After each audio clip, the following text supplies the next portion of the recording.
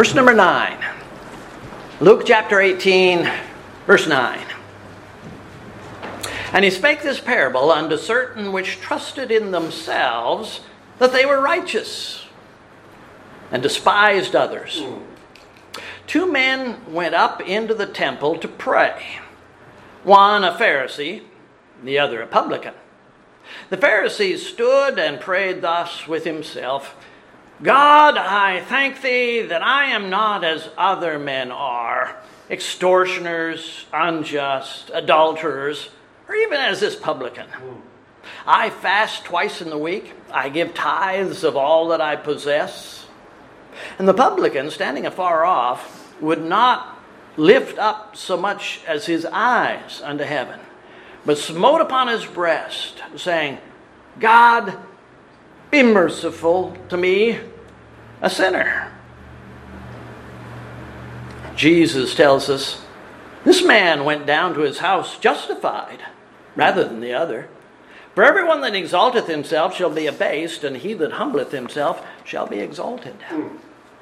Heavenly Father, we pray for a moving of the Holy Spirit within us and around us today. Yes. May we understand what it is to be a child of God. Yes.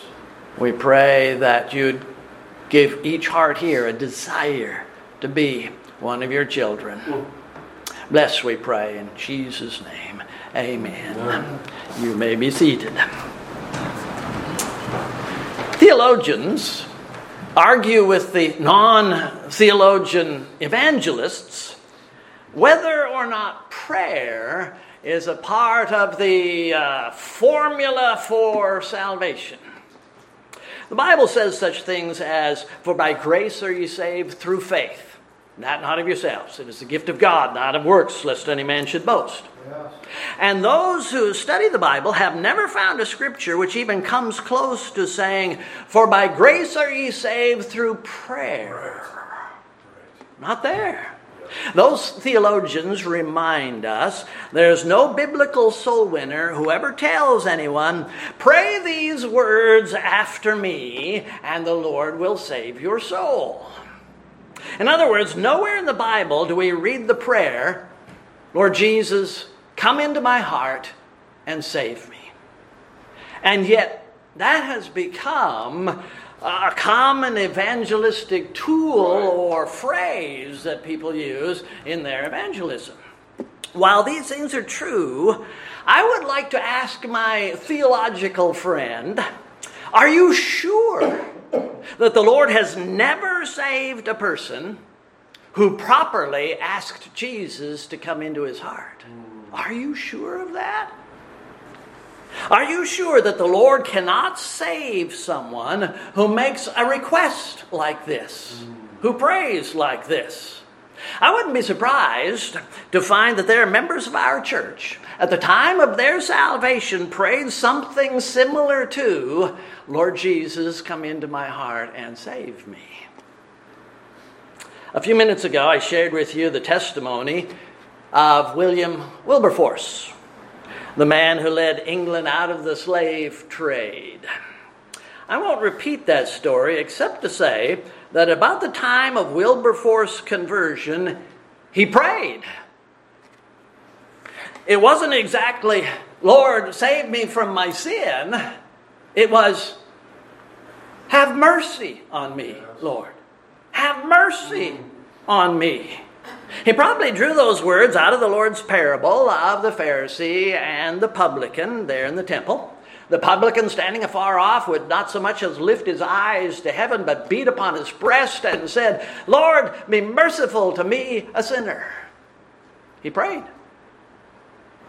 And by the way, in the earlier scripture we read, the man on the cross said, Lord, remember me when thou comest into thy kingdom.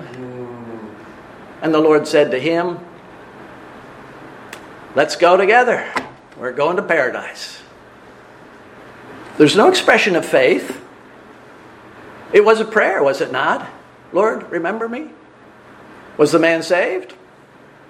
According to Jesus' testimony, yes. He was. Yes. The Lord responded to that prayer. Yes. Again, I asked my theological friend, isn't this publican's statement a prayer? And the man has to admit, the theologian has to admit that it is. But he may reply that it doesn't exactly express faith. It doesn't state the man's faith in the Lord. No, it doesn't. Not in so many words, but it suggests his faith that God would be merciful to him. And the Lord was merciful. What was it the Lord said about this publican and his request for mercy? Can't miss it. I tell you, this man went down to his house justified rather than that other guy who's so filled with himself. For everyone that exalteth himself shall be abased, and he that humbleth himself shall be exalted. When Jesus said this publican went home justified, he was saying he went home righteous. I declare him righteous. That's what the word justification refers to. And today, can't there be unexpressed faith in those words, Lord Jesus, come into my heart and save me? Can there not be faith mixed into those words? I'm not recommending that we urge people to pray like this. I probably won't tell people ever to use these words. All I'm saying is that the Lord sees hearts that we don't see. Yes, and he blesses as he chooses to bless. Incidentally, Luke chapter 18 begins with the subject of prayer, as taught by the Son of God himself. He spake a parable unto them to this end, that men ought always to pray and not to faint. And then after that, we have verses 9 through 14, which are usually applied to the self-righteous Pharisee, like William Wilberforce. And I will make that application somewhat today, but I'm more interested in the publican. 2 men went up into the temple to pray. Those 2 men are introduced to us as equals. They began in precisely the same way. That's true of all men everywhere. From the man in the prison to the woman in the palace hotel. These 2 were human beings. They walked in off the street into the temple there in Jerusalem. They both heard about God. And we note that they both came in to pray. That certainly separates these 2 from a huge portion of people in our world today. These 2 came in to pray to the Lord. Still, it doesn't denote any special difference between this one man and this other man. But there were definite differences. One was a Pharisee. Now we know something that is significant. One was a Pharisee. The first man was a typical Pharisee of his day. Self-conceited, self-contented, self-satisfied, self-contained. His prayer didn't involve any requests. It didn't present any needs. He was boasting before the Lord. I do these things. I do these things. Aren't you pleased with me, Lord? He had religion. He had religion up to his gills, and he loved to parade that religion around before the eyes of other people. He prayed thus with himself. I have a hunch, and I'm really not sure exactly what that means, but I imagine he was standing over there, not right next to the publican. After all, he's a publican. I'm a Pharisee. I'm not going to stand with this guy. The Pharisee was over here. So he prayed thus with himself, but he raised his voice loud enough to be heard in heaven and on the other side of the temple, so that this publican heard exactly what the Pharisee was praying. I am not like this guy over here. I'm not an adulterer. I'm not a sinner in any sort of way. He prayed commending himself to the Lord. His pride suggested that he didn't need mercy. No true Pharisee can be a true Christian unless he is willing to forsake his religious arrogance. Right. His pride suggested, I don't need God's grace. I'm okay like this. And the Lord does not say that he went to his home justified. He was not a child of God. The other man, however, was a publican. He was a tax collector. Literally, the word refers to a tax farmer. The second man was a Roman house dog. He was a lackey for the foreign imperialists. He was a traitor to Israel. He collected money from the Jews to send to Rome and support their system. He had been, and probably still was, a civilian mercenary. Again, working for the enemy. He was held in contempt by his countrymen. And although often financially well off, the publicans were always considered to be second-class citizens. They're not really one of us, who are Pharisees or even Sadducees. And yet both of these men went into the temple to pray. The Pharisee began with one of the great elements of proper prayer, thanksgiving. Nothing wrong with thanking the Lord. But his thanks were presented to and about himself. He prayed thus with himself. That was the only element of prayer that he had. He didn't present anything to the Lord. He didn't ask for anything. He didn't pray for the Lord's glory. He didn't pray for this wretched publican that he might become a child of God. There was none of that. None of that. As I read his prayer, I'm reminded of a job that was given to me when I was working as a janitor over at the mall in Coeur d'Alene. One day the boss came to me. Apparently all the other jobs were taken.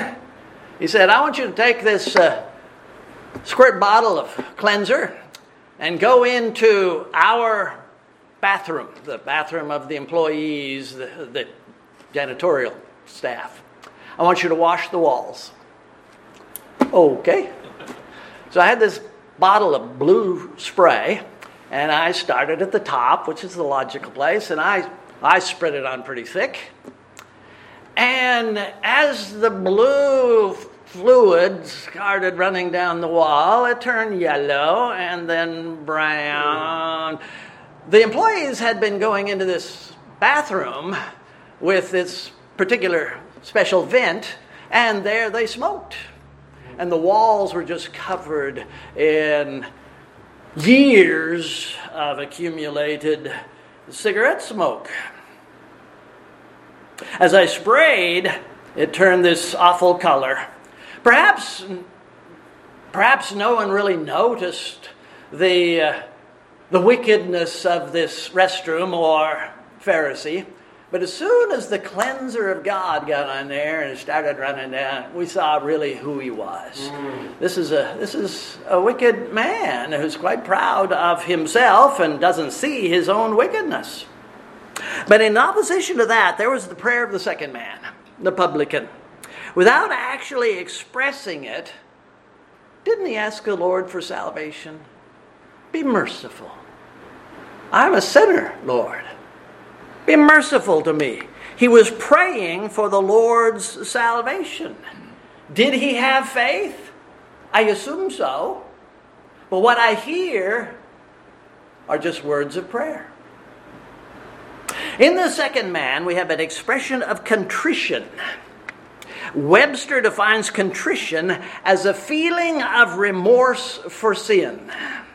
Noah Webster wrote his dictionary, or published his dictionary in 1828.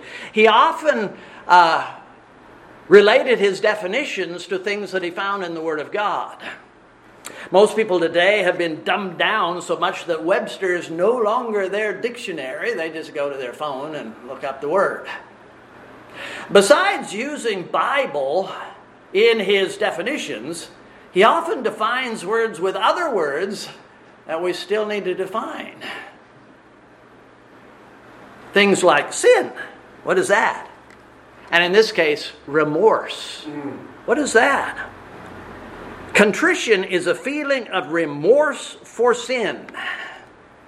And again, Webster says that remorse is a deep, torturing sense of guilt for one's actions, that is, sin.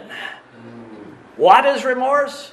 It's guilt for sin. We might apply it to other things, but Webster says here's the definition. John Randolph was an important Virginian during and after the founding of the United States. He was a strong supporter of states' rights versus the growing federalism of the first middle part of the 19th century. He was a member of, are you listening? The Democratic Republican Party. You look that up. It's a real thing. I know it's confusing, but nevertheless. When Randolph lay dying, he said to his doctor, remorse. Remorse. Let me see that word. Show it to me in a dictionary. There wasn't a dictionary in the room. Write that word down. So the doctor wrote the word remorse on both sides of a card that he had there. Write it bigger. Underline it. Randolph stared at it for a while, stared at it some more. There was no voice in the room. There was just total silence as he looked at this card. And he said, remorse. I don't know what that word means. Don't know what it means. Then after a period of silence, he added, I cast myself upon the Lord Jesus Christ for mercy. He may not have known the definition, but he was led of the Holy Spirit to know what remorse should do. And that is what we see in the publican. He cast himself down even as he prayed for mercy. So why was this tax farmer in the house of God that day? Why do people come to church? Why do they come? Why are you here this morning? Are you here to see the dog and pony show? Are you here to see the clowns, the singers, the pyrotechnics? Is that the right word? Some come to be a part of the show. So they dress up in their finest clothes, they put on their most expensive jewels, they display their talents in one way or another. Some attend church because they have to, and they hate every moment of it. But some people go into the house to pray, knowing that they have needs which only God can meet. Some go into the house of God in order to learn more about the Lord. Some actually want to know what God has said in the Bible. Some know what the Bible says. They haven't already concluded that they know it all. Teach me something, like Nicodemus. Some rightly go to learn more about their God-given responsibilities. And some of them, like this man, feel impelled to go to the house of God to plead for mercy from the God of sinners. I know that the Bible declares that these verses were one of the Lord's parables, says so. But I think that the omniscient Son of God based his parable on some people that he knew to be real. This actually took place. Don't the last words of the text suggest that these were real people, that this was an actual event? Christ concludes by saying, I tell you, this man went to his house justified rather than the other man.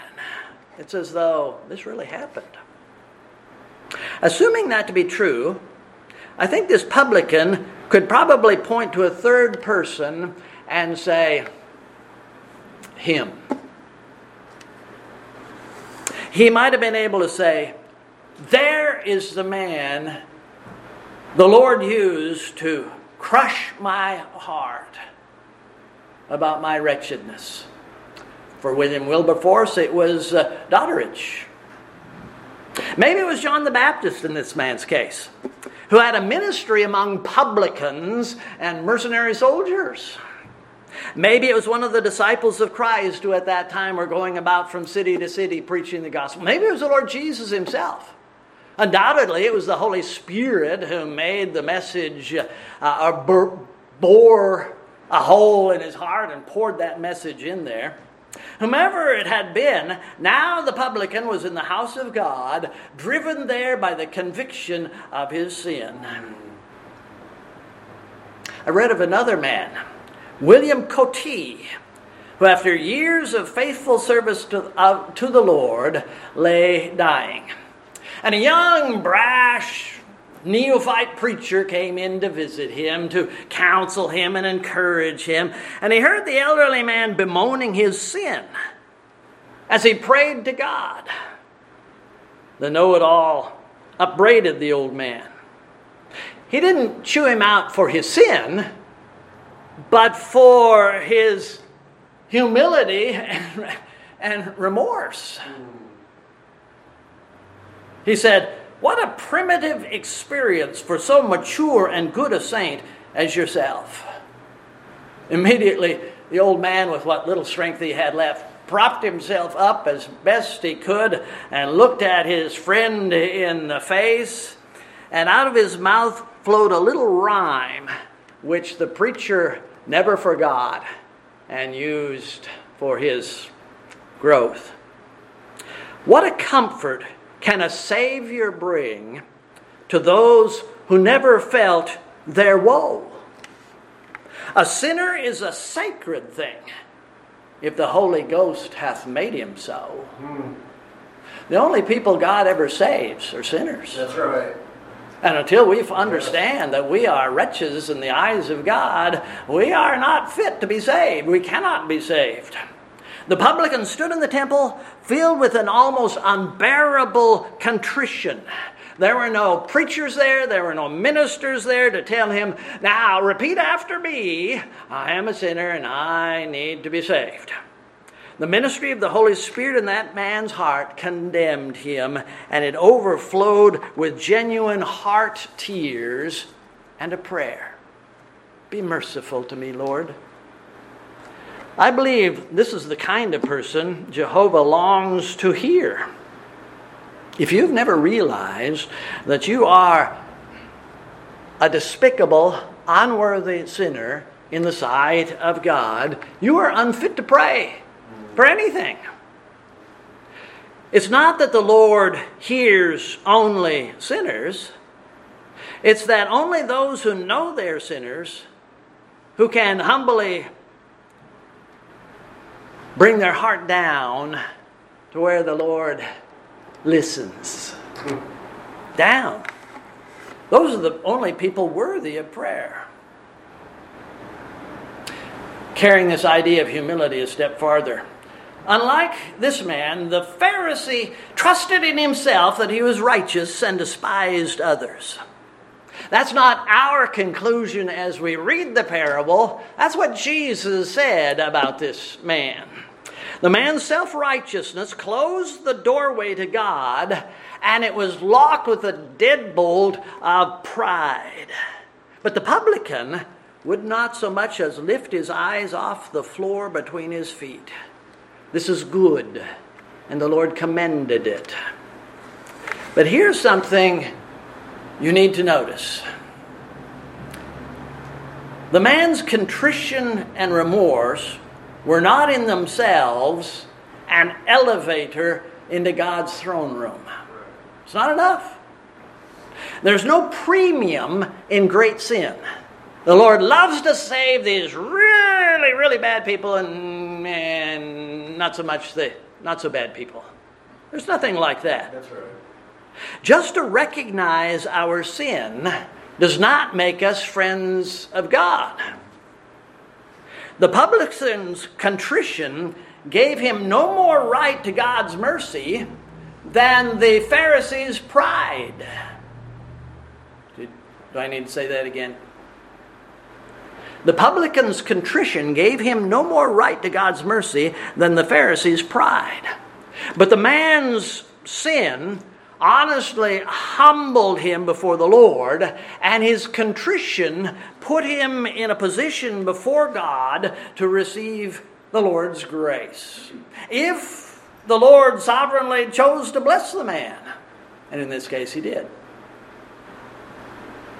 Christian, the fact is, your condition has not changed since Christ saved your soul. You are still, in the flesh, a sinner.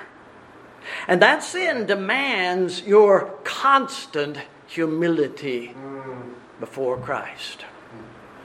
God owes you nothing. Not because of sin, not because of repentance, not because of grace. God owes you nothing, ever. Right. And that any of us all that any of us can ever do, really, is plead for mercy, even when we're asking for the health of our spouse. Be merciful, Lord. Be merciful. God is not required to be merciful to any of us, ever. The publican's humility then evidenced itself in his expression of helplessness. It was a daring thing for this man to walk into the temple in Jerusalem, just as it is for us to come into God's holy, heavenly temple. Seeing a known publican, an overzealous temple guard might have taken a stick to him, battered him, drove him away. We will not allow any publicans in the Lord's house. But even worse, what did the Lord think about this sinner? He came in with his eyes down, stood in a corner with his eyes down. If there were wanted posters scattered around the countryside with your picture on it, they don't do this much anymore, but I have seen them in post offices. If those posters declared you to be a dangerous criminal, and the part at the bottom that said dead or alive, someone had scratched out the alive part, and you walked into a police station with a revolver in your hand, how comfortable would you feel?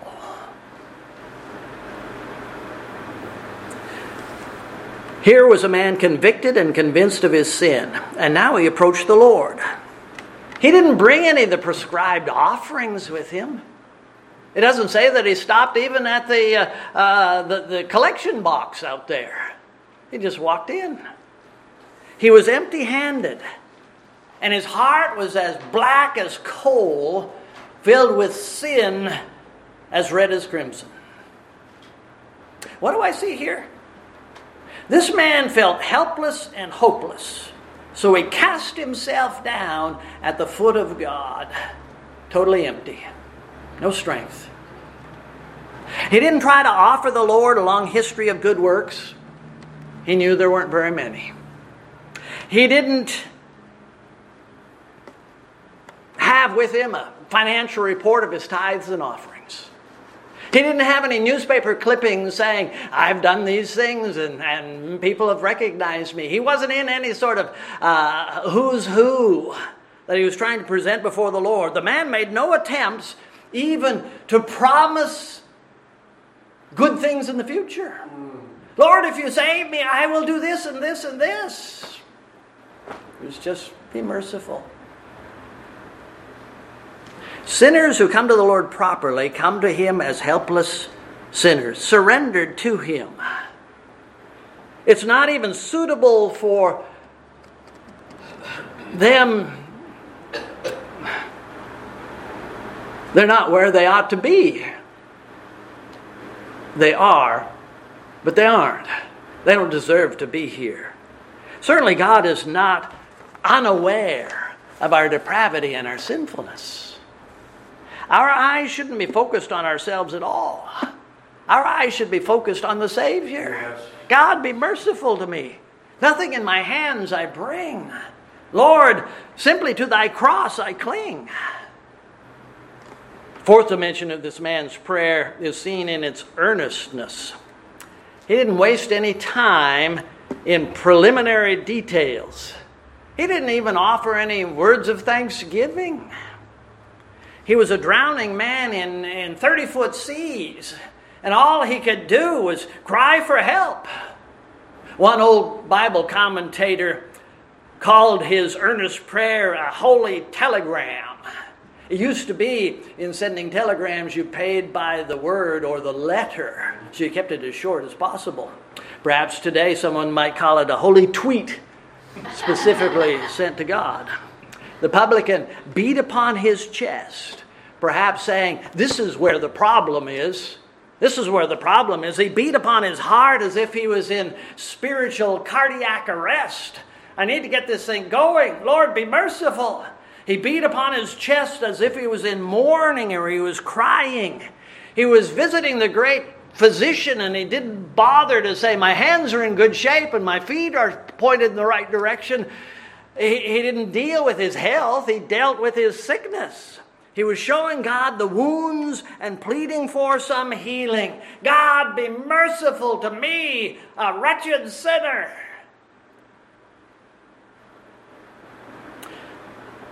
One more very important point. Note the man's faith. Wait a minute, preacher. You said there wasn't any faith expressed here. Yes, I did say that. There's no mention of faith. It may not be mentioned, but I believe it's implied. I believe it's there. I don't know where or how this publican picked up this biblical principle, but he did get it somewhere. And as I've already tried to point out, despite the ancient Jewish law, there's no mention of bringing an offering. There was no lamb or bullock, no burnt offering, no sin offering. And yet when he said, God, be merciful to me, a sinner, he was pointing to the mercy seat in the Old Testament.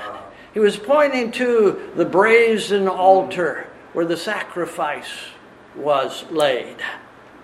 The word which is translated mercy here is used only one other time in the Bible, and that's in Hebrews 2:17, where it's translated to make reconciliation for the sins of the people. Jesus died to make reconciliation. Mercy. Yes. To provide mercy. This man was pleading for and trusting God to let him return to the Lord. May we be reconciled. Based upon your grace, may I be reconciled to you. Remember, some people think all they have to do is utter a few magic words and God is obligated to forgive them. But scripturally, without the shedding of blood, there is no remission. That's right. Without remission, there's no reconciliation. None. This man was pleading by faith the blood of the last and greatest of God's sacrifices. I know the words aren't there, but I think the intent was. He was beseeching God for true deliverance, redemption from sin. He didn't want simply some ointment to take away the pain that his sins were causing himself and others. He wanted the root of the problem corrected. Be merciful to me, Lord. The man knew that he needed complete and thorough reconciliation with God.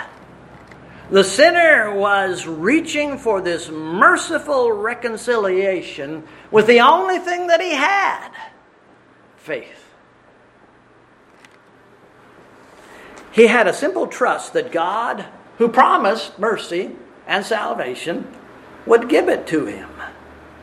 The Lord made that promise based upon what the Lord himself had provided in the Lamb, which taketh away the sin of the world. What can wash away my sin? Nothing but the blood of Jesus. What can make me whole again? Nothing but the blood of Jesus. The publican came to God with absolutely nothing except faith in the Lord's promise to forgive. And he expressed it as, "Be merciful, Lord." God had supplied the sacrifice. God had supplied the blood. The publican only supplied an unworthy subject to save. Be merciful, Lord. This is the way to salvation from sin. No matter what your sin problem might be, you are a publican in the sight of God.